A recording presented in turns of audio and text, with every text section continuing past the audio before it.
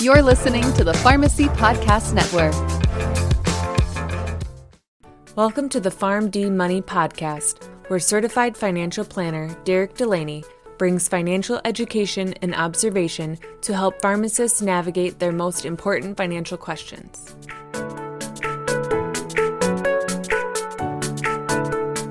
Welcome in PharmD Nation to episode number 67 of the PharmD Money Podcast. I am your host, Derek Delaney. Thank you all for joining me today.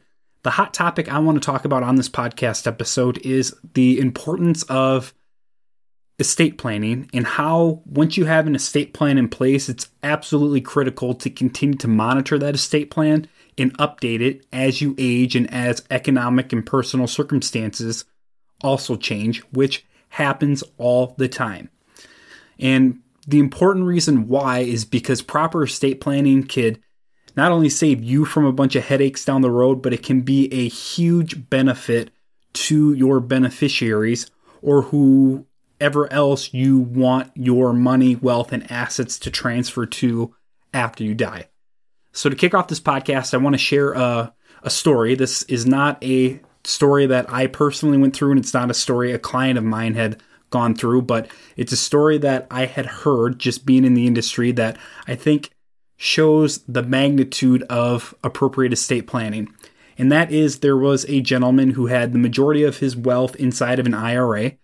And in 2021, so a year ago, he had passed away. And he left all of his IRA money to his son. And his son is 28 years old. And this type of situation happens all the time, except for the fact that the father didn't think the son was old enough to be able to use the money appropriately yet. So in a trust document that he created 20 years ago, he set the stipulation that the son would not be able to get to use all the money or get access to the money outside of just personal care, education, that sort of stuff, until he reached the age of 30, which is totally fine, except for the fact that in 2018, the Secure Act changed IRA beneficiary rules that basically state that the IRA has to be completely withdrawn and totally emptied by year 10 after the original owner had passed away. So the father passed away in 2021. None of the language in his trust that he created 20 years ago had changed to reflect the new rule changes of IRAs being inherited by a beneficiary having to be completely distributed by year 10. So what happened was the son inherited this IRA, and based off of the trust language, that money cannot be touched until it is required to be fully withdrawn at year 10. Which means that at year 10, the son is going to be in his late 20s or early 30s, and he will be forced to withdraw all that money in a lump sum at year 10 when he's in a higher earning income bracket due to the expectation that he'll be earning more money as he ages, which is a big tax problem because it's all IRA money.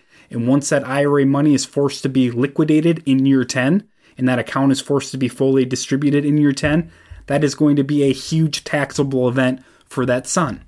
Now, if the estate planning documents were updated, or they were looked at and updated after 2018 when the Secure Act rule put into force that 10-year provision, they could have changed the language to say the son has access to withdraw money over that 10 years for proactive tax planning purposes, which would allow him to take out money every single year, which would lower that tax liability every single year instead of incurring a giant tax hit when the money is withdrawn all at once in a giant lump sum in year 10.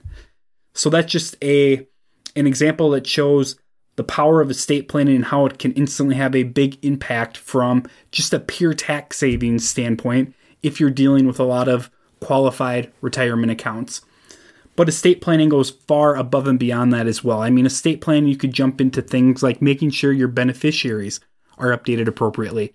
There are story after story after story in the financial services industry about how people forget to change their beneficiaries on life insurance policies, where they usually have maybe like an ex-wife or ex-girlfriend that is no longer in their life, but they forget to update their beneficiaries on their life insurance policies. and then they pass away, and the money is deemed to go toward whatever beneficiary is listed on that policy. And if it's that ex-spouse or ex-girlfriend, they're going to get the cash, and you're probably going to unknowingly disinherit people in your life who you thought the money was going to go to, or who you wish the money was going to go to. So making sure your beneficiaries are updated every single year is something that could take 5 minutes to do, but it's extremely important because chances are those beneficiaries are going to need to be changed at some point due to changes happening in your life or in our economic environment. So beneficiaries is a big one. And then making sure that your other assets are titled appropriately where beneficiary designations can't be placed. And a few common ideas here are, if you're older and you have a lot of money in a checking or savings account at a bank, maybe it's a good idea to have some of your adult kids be put on as co-owners of that account. So if you pass away, your adult kids still have access to that money and the account doesn't freeze, and they can use that money to pay for things like a funeral or other areas in your life that instant cash is going to be needed because of your passing. Another option to look into is putting a TODD, a transfer on death deed designation or titling on your personal property, like your home. That way your house doesn't have to go through probate. So if you know you have 2 kids and you want your 2 kids to take ownership of the home after you pass away, putting on a transfer on deed on that home and TODD could be something that doesn't take very long to do, but it could make for the distribution of that property to your beneficiaries much more easy. And then finally, a lot of people create wills when they're younger and they have small children, but they never update their wills. So making sure your wills are updated and making sure that any property you don't want going through probate is not being relied upon the will to distribute those assets after you die, because anything in a will essentially go through probate. And it's important to know that beneficiary designations supersede what's in a will. So if you have somebody listed as a beneficiary on some of your accounts and it turns out that you had other people getting that money in your will, the designation as a beneficiary will supersede what's in that will. So that's important to remember. So there are always things from an estate planning standpoint you're going to want to review, check up on, and make sure are appropriately put in place for your benefit, and more importantly, for anybody in your life that you want your property and assets to go to after you pass, because appropriate estate planning will make their life a lot more easier, and it will make the distribution of your estate from an efficiency standpoint that much easier for your beneficiaries or trustees to handle after you pass away, if you take the appropriate time to make sure everything is in good standing and properly titled and reflects current economic regulation at this time. Which means if it's been a while since you have looked at your trust, or it's been a while since you've updated your will, chances are there's probably going to be quite a bit of benefit for you to do that. And there are probably going to be changes that are going to need to be made to reflect all the changes that have happened in your life and our economic environment, specifically from a regulatory standpoint, since the last time you looked at those documents. So just remember, estate planning is a huge thing when it comes to overall financial wellness. When you have your estate planning down, it doesn't take a whole lot of time to make sure things are updated and appropriately situated. But when things need to be changed, it's easier to change an updated estate plan than it is to go back and try to make changes to things that have not been touched or looked at or thought about for the last 20 years. So estate planning should be on your agenda, on your roadmap of something to look at, update, and critique, whether that's big changes or small changes every single year. It's extremely important.